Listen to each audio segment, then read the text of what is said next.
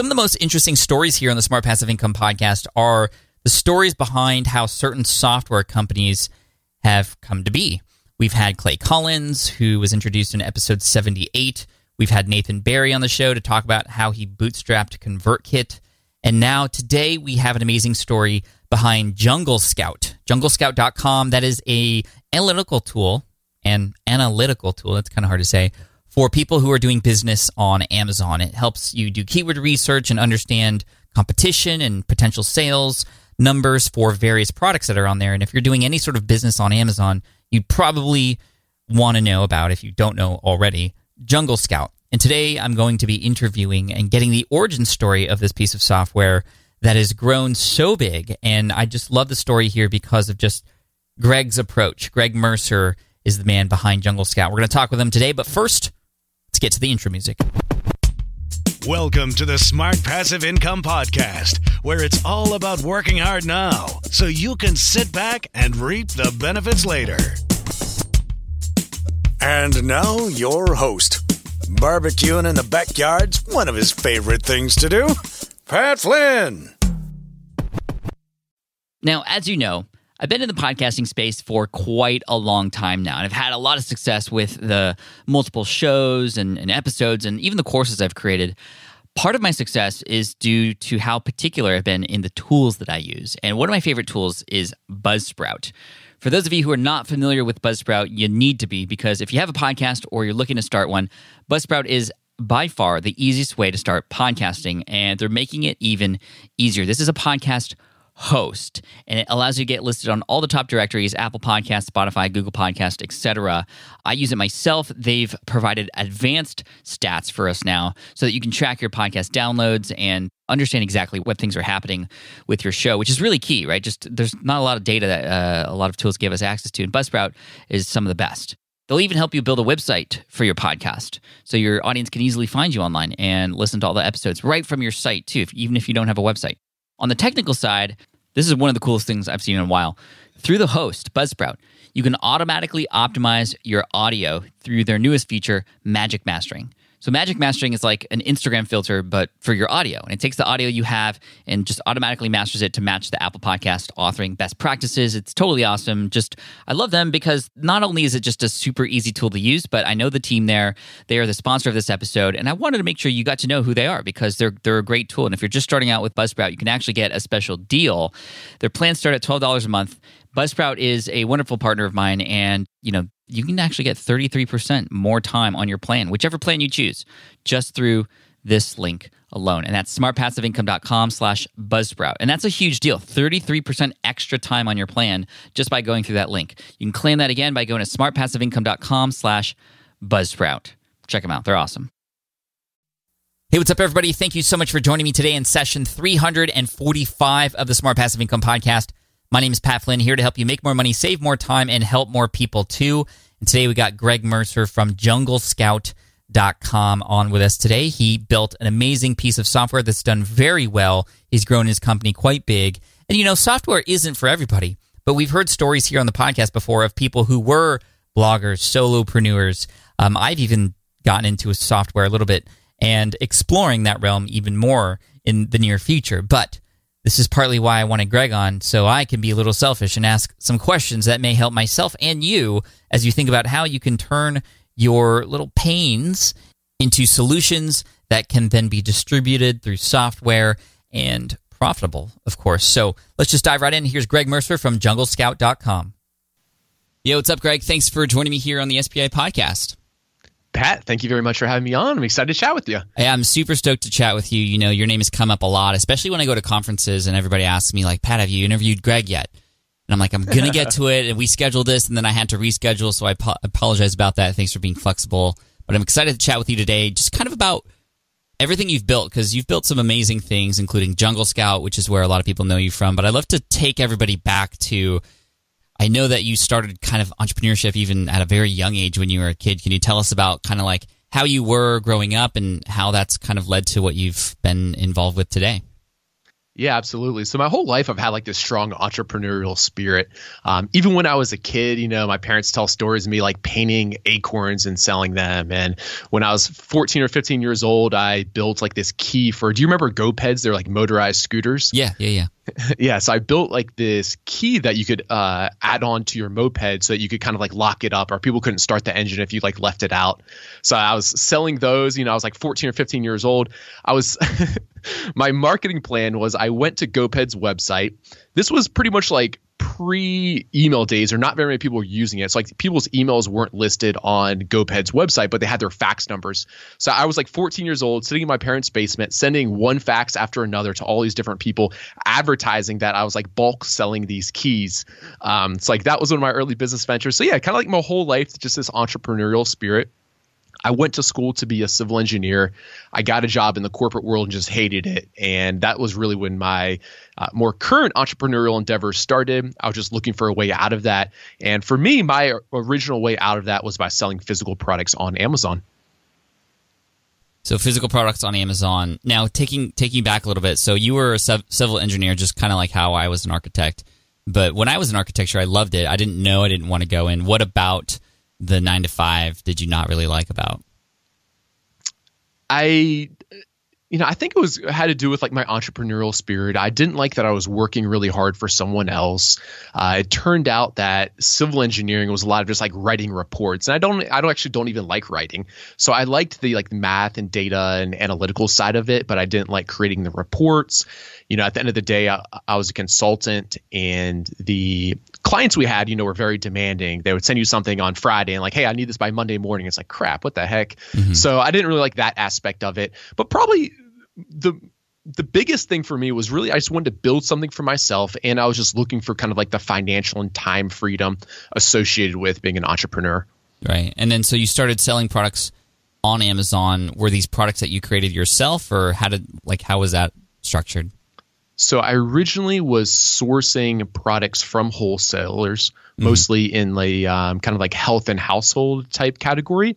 Okay. And then shortly thereafter, I learned about importing goods from China. And that was kind of like really the game changer for me. So, by going factory direct and creating your own brands and private labeling these products, you can get the goods much cheaper. I didn't have to worry about setting up accounts with these wholesalers, which proved to be a little bit difficult to do, or at least difficult to get good enough pricing to be competitive on Amazon. And really the way Amazon's structured, there's just huge advantages of being the brand owner, because you get additional types of marketing options for you. You don't have to kind of like share or compete for the buy box with other people on there. Mm-hmm. So like Amazon's, just the way that the marketplace is structured, it's much different from eBay, and it really gives advantages to brand owners. When you were a civil engineer and you discovered this world of Amazon and products and stuff, did you quit your job and then kind of go full in, or did you kind of slowly step into that space? Good question. So I slowly stepped into it. I would work all day. I would get home 5, 6 o'clock. I would kind of like eat dinner with, I guess she was just my girlfriend at the time, but now wife. And then every single night, people oftentimes are like, oh, it's so easy for you, Pat, or it's so easy for you, Greg, or whatever else. But every night after eating dinner, I would like drink a big cup of coffee. I would start working on my side hustles at like 7 o'clock. And I remember I would work like till 1 or 2 a.m. pretty much every single night, and then get up at like 6 a.m. to go to the office again. I did that for about a year. And then after doing that, I was making more money from kind of like my side hustles than what I was at my job. And that's when I was like, okay, it's time to quit now. It's very similar to my story. So when I was told I was going to get let go, I wasn't let go right away from my architecture job. I was hustling to get my website up and all the things for the lead exam.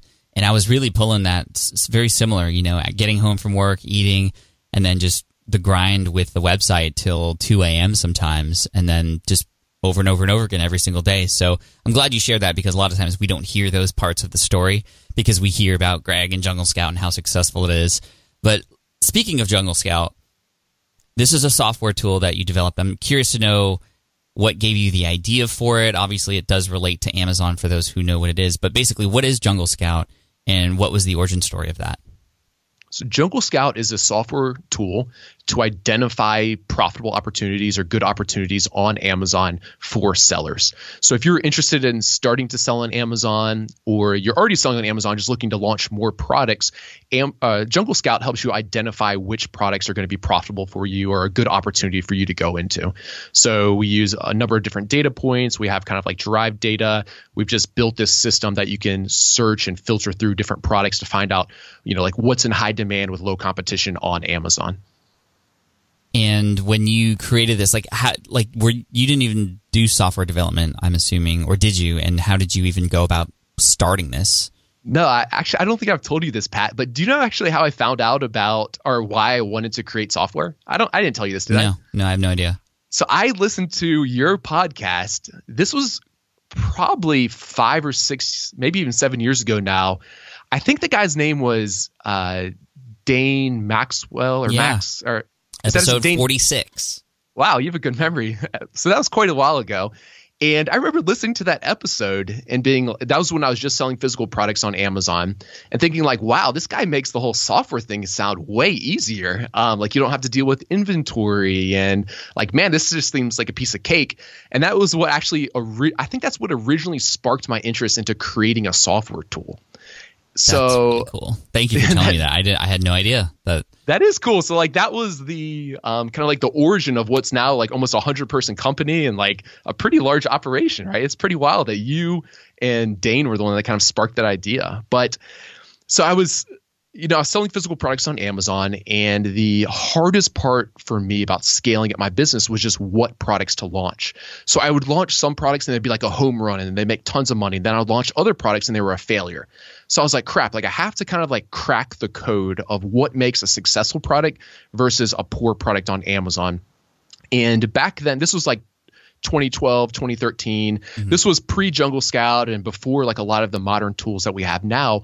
So people were just kind of like throwing something at the wall and seeing what stuck.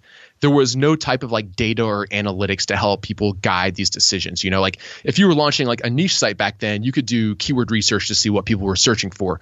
On Amazon, you didn't have any way to know what was often searched for or what was being purchased or what demand was like on Amazon. And that was what was really hard for me because I was an engineer by background, like a data-driven type person. And I don't like making just like these gut decisions of what I think might sell well.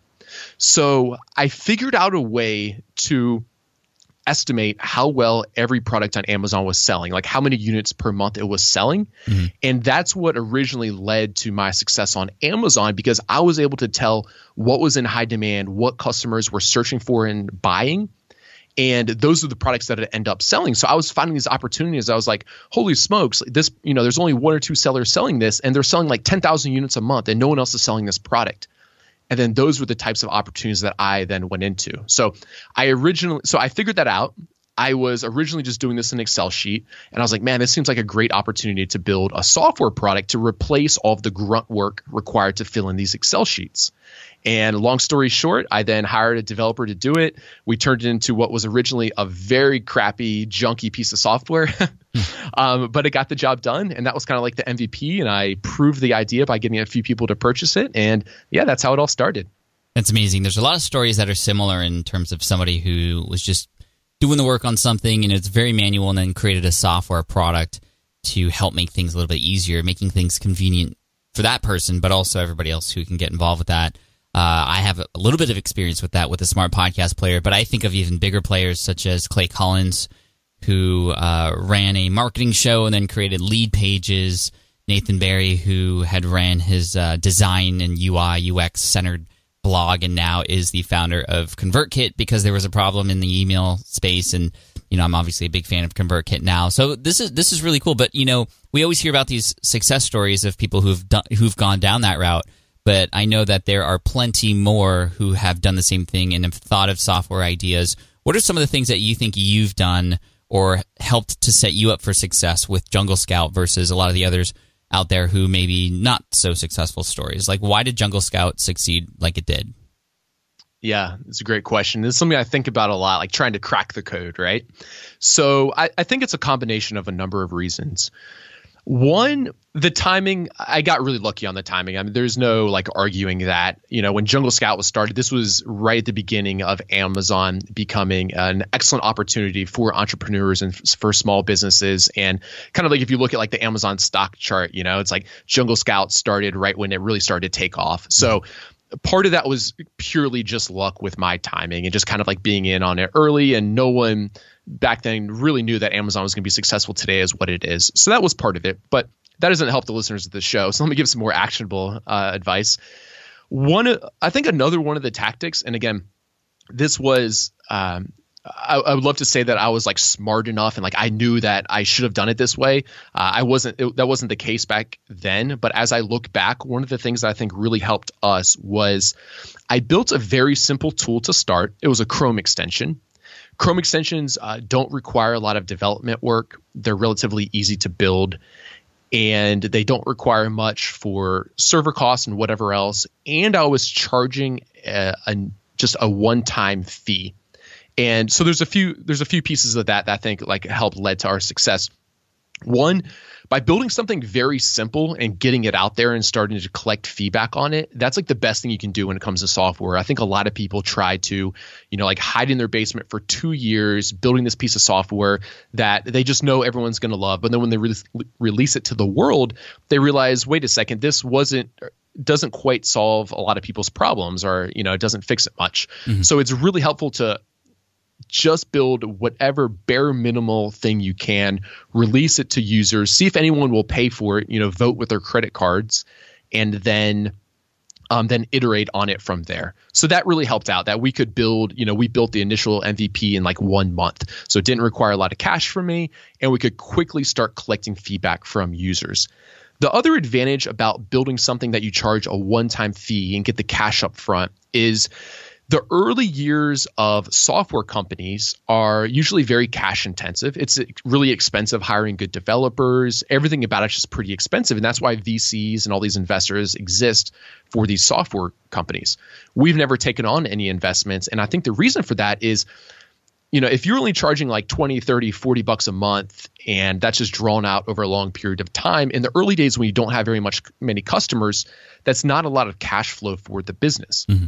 If you're charging like 200 bucks up front, then you're collecting a lot more cash right off the start. So you have the cash to help reinvest in the business, hire developers, whatever else you need. So those are kind of like a few of the things that I think and again, I didn't have I can't say I was like smart enough back then to realize that, but looking back, I think those are a few of the things that's really helped us.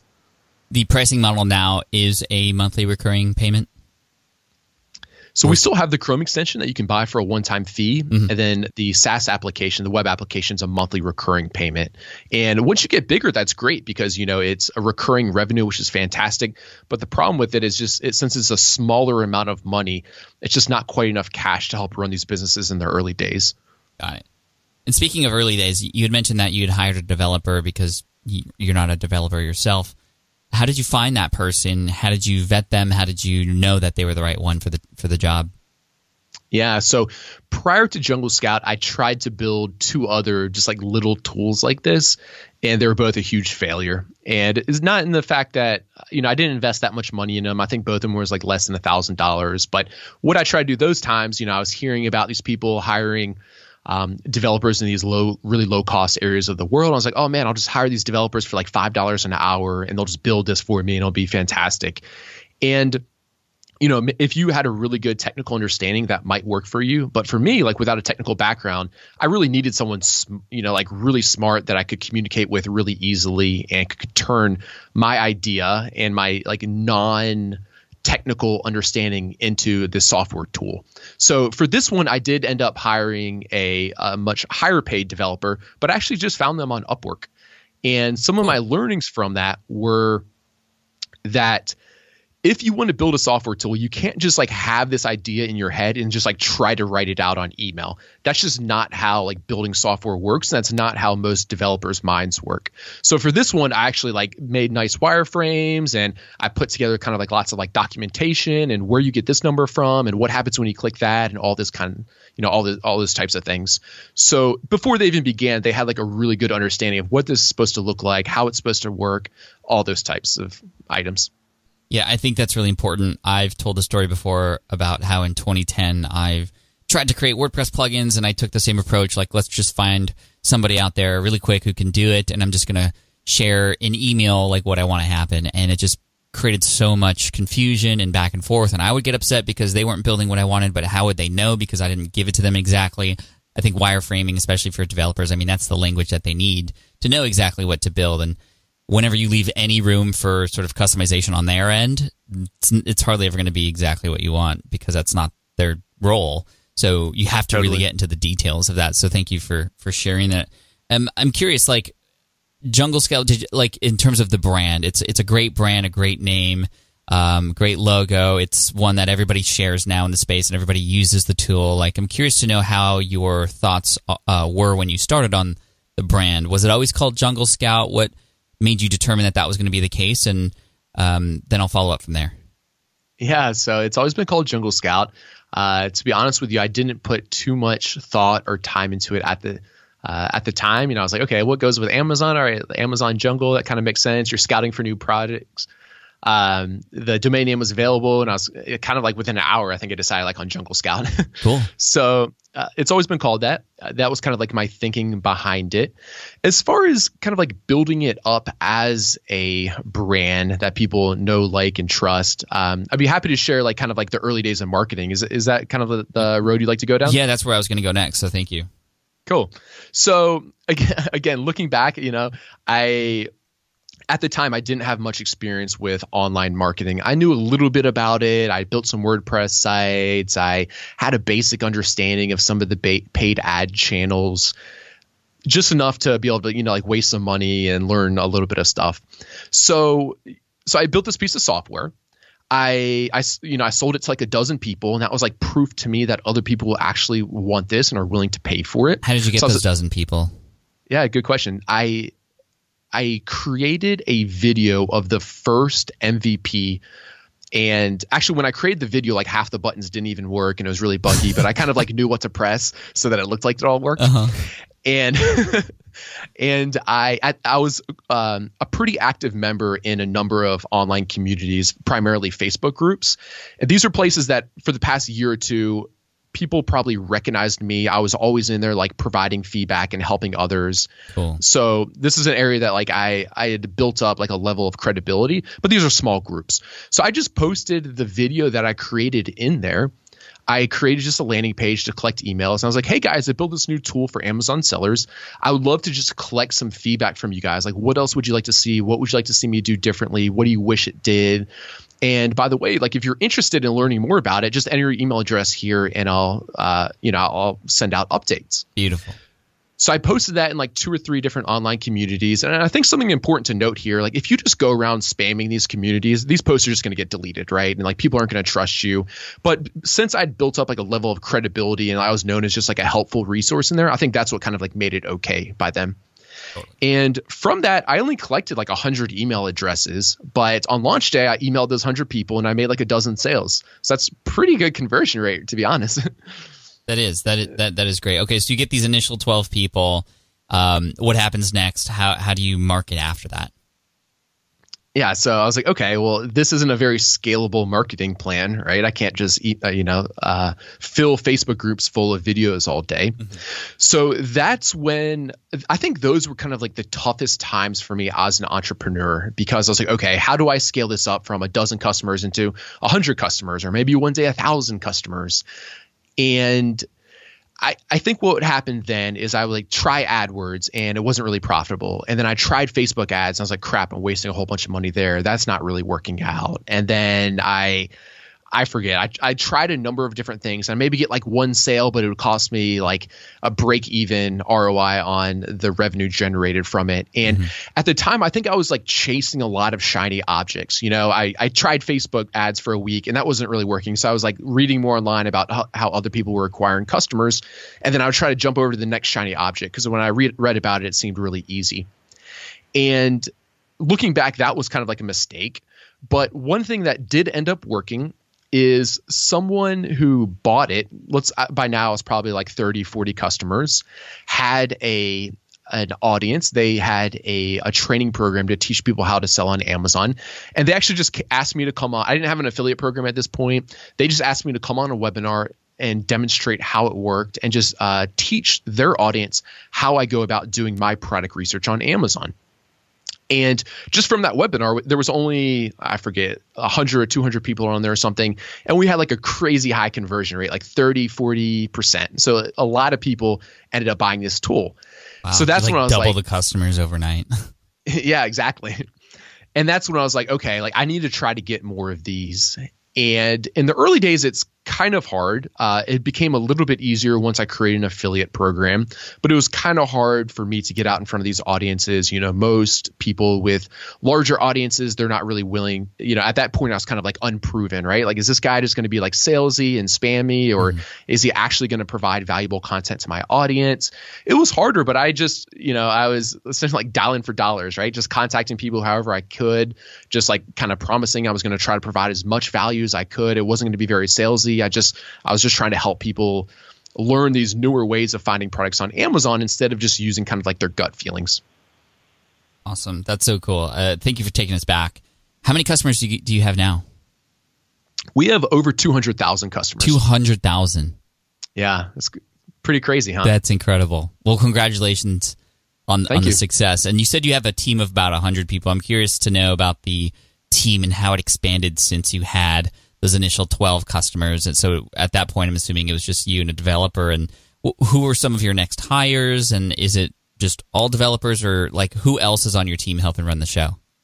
Sure. So I think my first, but besides the first developer, I kind of forgot about this part of the story, but after I quit being an engineer, my wife and I, we sold our house and all of our stuff, and we became digital nomads.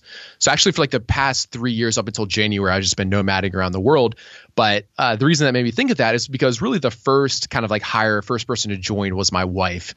And my wife joined, she was answering customer support emails. I think I was just like, holy smokes, like I'm so overwhelmed. Like people are actually buying this thing, but I still have this physical products business and I want to support these customers. And my wife at the time was just doing more of contract work. So I was like, hey, can you at least, or I think what I originally told her was like, hey, can you just answer tickets for like an hour a day for me? And that like pretty quickly turned into a full-time job. Yeah. So she was my first hire. So I guess my first person was customer support. After that, I hired 2 more developers. And then it would have been like my 4th or 5th hire was a marketing lead to help me do marketing, because I still wasn't that good at marketing, right? I was like, okay, by now we've made a lot of iterations on this product. It's getting better, but we're still not doing as good of a job as we can, like kind of getting the word out there about it.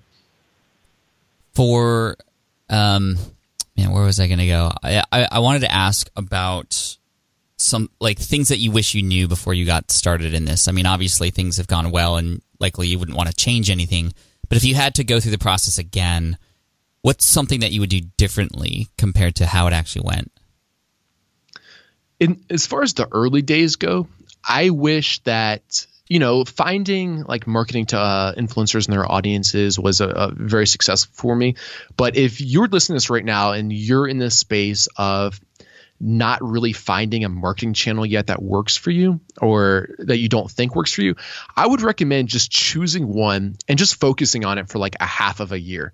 Because like it turns out like AdWords does work well for us. Facebook ads do work well for us. We have all these different marketing channels now that work well for us. The problem back then is I was only trying to do it for like a week or 2 or 3. And I was like, oh, this one doesn't work for us. So like looking back, I wish that I kind of like chose one marketing channel and just went all in on it and just became like a mastery of that marketing channel, as opposed to always trying to chase the next shiny object. And it sounds like you eventually did that when you discovered that, utilizing the influencers out there in the world was a great strategy for you. I'm curious to go a little bit deeper on that, because I think that's a fantastic strategy. You get a little bit of know, like, and trust coming not from you, but from the person who's endorsing you and your product.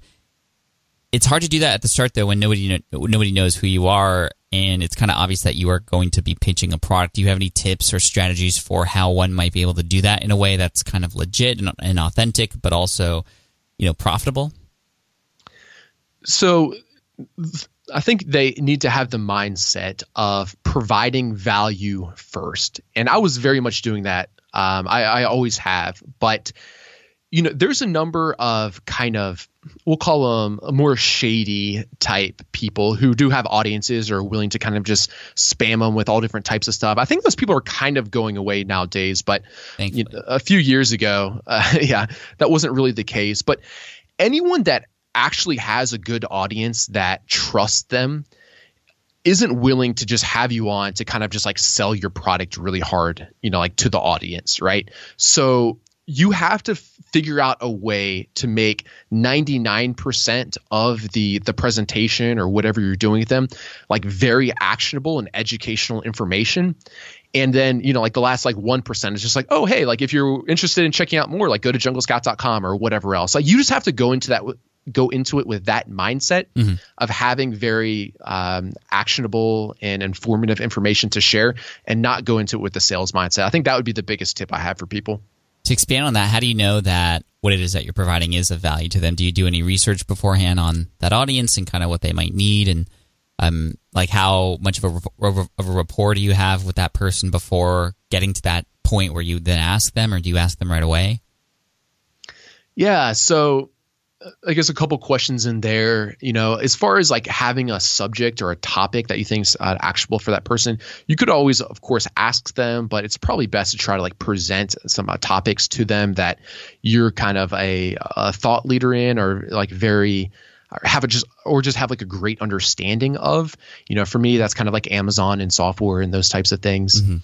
And you brought up a great point there about building rapport with the person first.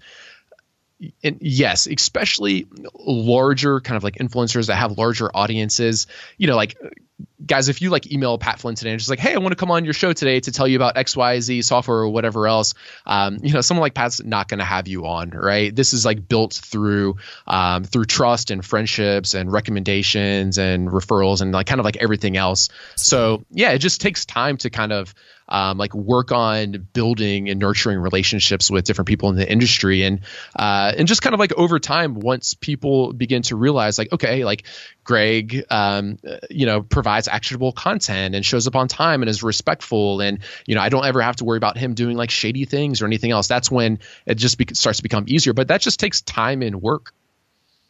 What's the toughest part about running a software business like you do? So the challenges over the years have very much changed. Now with the team approaching 100 people, it's a lot of kind of like people problems and structuring problems, and setting up the organization so that everyone understands what they're responsible for and what they're graded on. I'd say those are the types of struggles that I have the most today. That's probably not as actionable for the audience listening to this right now. Still good to know, though. I mean, it's yeah. I mean, did you ever think it would get to this point? Oh, not a clue, because this happened pretty fast too. I launched it JungleScout in January 2015, so it hasn't even been 4 years. Oh wow, yeah. So that's crazy. Yeah, in the earlier days, looking back, I think my biggest battles were actually myself and more like an emotional side. And I know that kind of like sounds woo-woo and whatever else, but I would just psych myself out so much, like when a new competitor would come into the space or something, the site would go down for a few hours or whatever else. I don't know. I had like all these worries, and I would stress out about these things so hard that it would like kill an entire day of productivity. Mm-hmm. And I think I felt like I didn't have anyone to talk to that like really understood where I was at. And kind of like in the earlier days, I think looking back, those were the biggest struggles. I don't think I could have identified that at the time, but now in hindsight, I have been able to. What's a typical workday like for you now as the founder and CEO of the company with 100 team members? Like, I'm curious to know what that's like. Yeah, so it's changed a lot, because up until January of this year, so 3/4 of a year ago, I was still a nomad. So my wife and I were like traveling around. We live in a different country for about a month and then move again. So those days were a little bit different. I was always working in co-working spaces. Like once a month we'd move to a new city. That got to be too challenging with the time zone issues. So in January of this year, I moved to Austin, Texas. We opened up an office here. So a normal day for me, I typically wake up around 6 or 7. I try to work out most mornings. I'm usually into the office around 8 or 8:30. And then I still work quite a bit just because I'm really passionate about it. I'm usually not home till 6:30 or 7 at night. It doesn't have to be that way, but like I said, I really do like enjoy it. So in a typical day, I a little bit hate that it's this way, but I also fully understand that it has to be. For me, it's a lot of meetings at this point. Mm-hmm. We have an executive team now.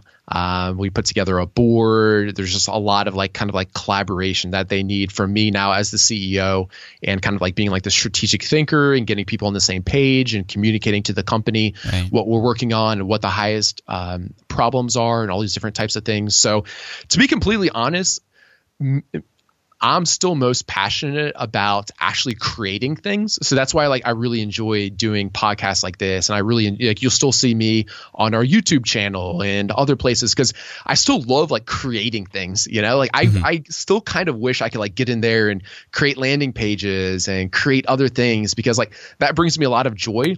To be completely honest, it's not as enjoyable for me to be more so in the meetings and everything else. But at the end of the day, the biggest thing that I'm creating is this company. So I'm willing to do kind of whatever's the highest impact things for me to do to build and to create this company. Love it. What's it been like to switch from this sort of nomad lifestyle to now one where there is an office? Has it been a tough transition for you and your wife, or has it been something that's kind of just, it's about time? I think it was a little bit harder for my wife. She, she's happy in Austin, but she occasionally is like, man, I really miss nomading, man. She kind of just drops those every once in a while, It's yeah, that was really fun. But you could potentially just go on a vacation if you wanted to, right? Oh, totally. And we've worked remotely 2 months out of this year too. So it's not sweet. We're just permanently in Austin. So it's definitely been a change. I was a little burnt out of nomading. We did it for 3 years. We each just had one carry-on suitcase, and we lived out of that for 3 years straight. Wow, that's incredible. A lot of flights. There's a lot of just small hassles associated with it. When you tell people, they're like, oh, that's dumb. You were living in beautiful beaches and whatever else. I can't believe you'd be inconvenienced by that. But it was just little things like poor internet connection or just a poor workspace. At this point, I needed to be a very productive, kind of high, just functioning at a very high level. And just little things like the internet going out, or the not having just a nice desk with monitors, or even just a room like I'm in right now to record podcasts in. Those were just all the little inconveniences to me that added up to being okay, I'm ready to just kind of settle down. Mm-hmm. It'd be kind of nice to get our own apartment instead of living in Airbnbs, and just have a nice place to work from. That's awesome. Well, I appreciate you spending time with us today. If you don't mind, I have just a couple more questions. I know you're a busy guy, but I appreciate you and everything you're sharing here. This is really inspiring. Yeah, let's do it. So some of the other questions I have are related to the future, right? And specifically your relationship with Amazon. I know there's a lot of people listening right now who use different products, who would love to create tools that are associated with other tools that are out there and other platforms. But, it's tough because to use JungleScout as an example, it's a lot of what you do is based on what Amazon does and what Amazon wants other people to do and doesn't want other people to do. How do you maintain a high level of product and service when there's that big giant Amazon on the other end where they could change something up and change the algorithm, or all these other things that may affect your business? How do you maintain that level of just mostly security in your mind, just that okay, we're going to be okay, we're just going to keep going? Yeah, this is a really good question, actually. And I agree. There's a lot of opportunities out there for, we'll call them platform plays, build something, whether it's a Shopify plugin or, mm-hmm. An Amazon tool or whatever else, right? These different things that you're reliant on this platform. And to answer your question, I don't think there's no way to ever know for sure that you're going to be 100% secure. We do meet with Amazon every once in a while, and I'd say we have a pretty good relationship with them, but they very much so, their attitude's very much so hey, we're the 800-pound gorilla. One day if we decide that we don't want tools like this, we'll do it. So it's okay, that's not good. But So this has actually been a little bit of a struggle with mine, and probably always is, because I'm like, man, we're growing really quickly, but what if Amazon doesn't do as well next year and not as many people are selling on it? That's kind of like a concern of mine. Mm-hmm. What if Amazon doesn't like us or whatever else?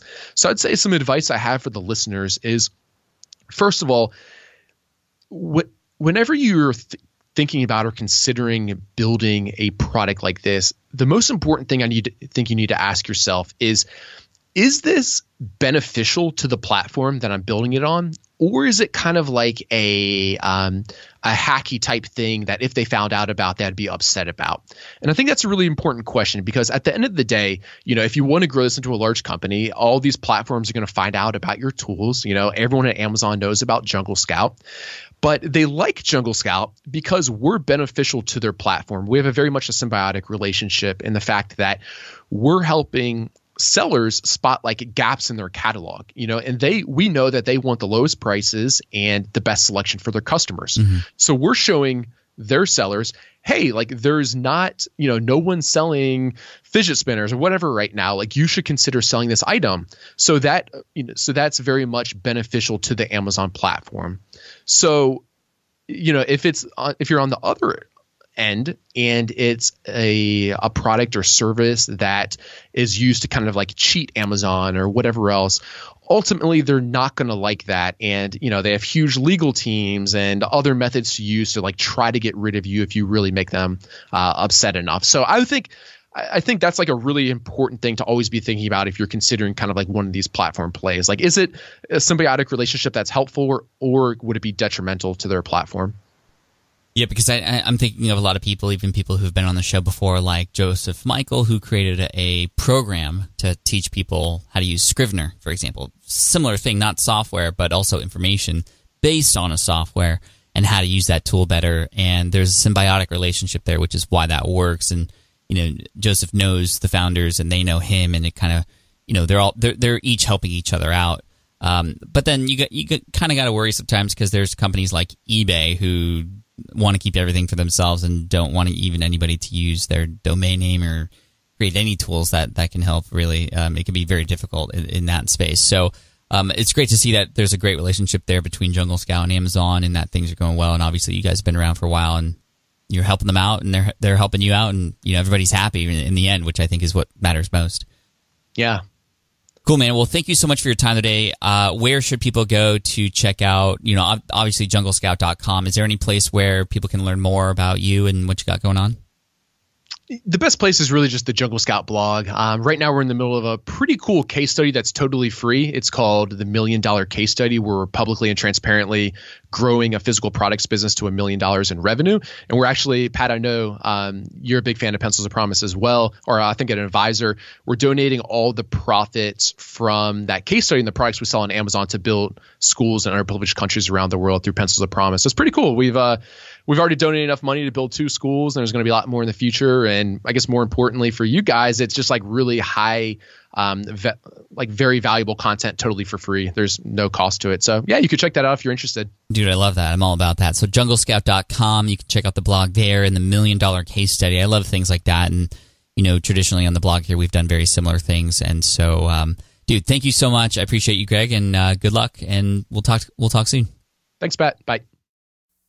Wow, what an amazing interview. And Greg, I know you listen to the show. Thank you so much for your time and your wisdom. And I know that people are inspired after listening to this. And we're also going to link to some of the other amazing software-related interviews we've done in the past in the show notes. And by the way, if you want to go to the show notes, all you have to do is go to smartpassiveincome.com/session345. Once again, smartpassiveincome.com/session345. JungleScout.com is where you want to go. You can check out the blog there and check out their $1 Million Case Study, which is super cool. And I love that they're helping out with an organization that I'm also an advisor for, which is Pencils of Promise, helping build schools around the world. And, just on that note, big shout out to everybody who has supported me in the past with the campaigns that I've run. We've also built a couple schools in Ghana, and we've helped out around the world too. And I'm just very, very, very thankful to be a part of that organization, Pencils of Promise. And big shout out to Susie Harrison there, who's the one who's keeping everything in check for a lot of the influencers out there that are helping to grow that organization. And more importantly, help kids around the world get educated. So cool plug for Pencils of Promise there. But again, junglescout.com is where you want to go. Hey, and really quick, I wanted to talk to you about something that happens every month here. I offer a free training to help you get started with affiliate marketing. Affiliate marketing, for those of you who don't know, is generating an income by recommending other people or other companies' products. And what's really cool is your target audience is already buying a lot of these products. And if you can be the one to let them know about it, that company can offer you a little bit of a kickback as a thank you. And I provide this free training every single month. I teach you a number of things such as passive and active ways to create campaigns to sell more of other people's products, plus my secret weapon for affiliate marketing that most people don't do. Now, if this is of interest to you, all you have to do to sign up is go to smartpassiveincome.com/AMM. That's AMM for Affiliate Marketing Masterclass. smartpassiveincome.com/AMM. You register and sign up there, and I'll see you on the call. And by the way, I'm running an experiment right now related to this ad that you just heard for my workshop. If you heard this message, tweet at me to let me know you heard this ad number 2. Thanks. Hey, guess what? I'm really excited to let you know that SPI Burr Monday, like Cyber Monday, but SPI Burr Monday, Monday, November 26th, is coming. We're running a massive sale for products that we've never done before, partly because we haven't had products to sell before. You know, as many of you know, if you've been following my journey, I haven't had online courses till very recently, but that plus an announcement for a brand new course is coming out Monday, November 26th for SPI Burr Monday. Look out for that sale. This is what I'm calling the No Excuses sale to get you moving, and it's just going to give you exactly what you need to get started with whatever it is your next big thing is, whether it's podcasting, affiliate marketing, and again, look out for the announcement of the brand new course there. So that's going to happen on Monday, November 26th, and it's only for 48 hours. It's going to expire on Tuesday, the 27th after that's over. So check it out. Look out for it. You'll hear more about it later, but thank you so much. SPI Burr Monday coming your way. And by the way, if you heard this message, I'm running an experiment. Tweet at me to let me know you heard ad number 3. At Pat Flynn, let me know you heard ad number 3. Thanks. Thank you so much for listening in. Show notes are available at smartpassiveincome.com/session345. And guys, just keep going. Keep crushing it. You guys are amazing. Hit subscribe if you haven't already, and I'll see you in the next episode. Cheers. Thanks for listening to the Smart Passive Income Podcast at www.smartpassiveincome.com.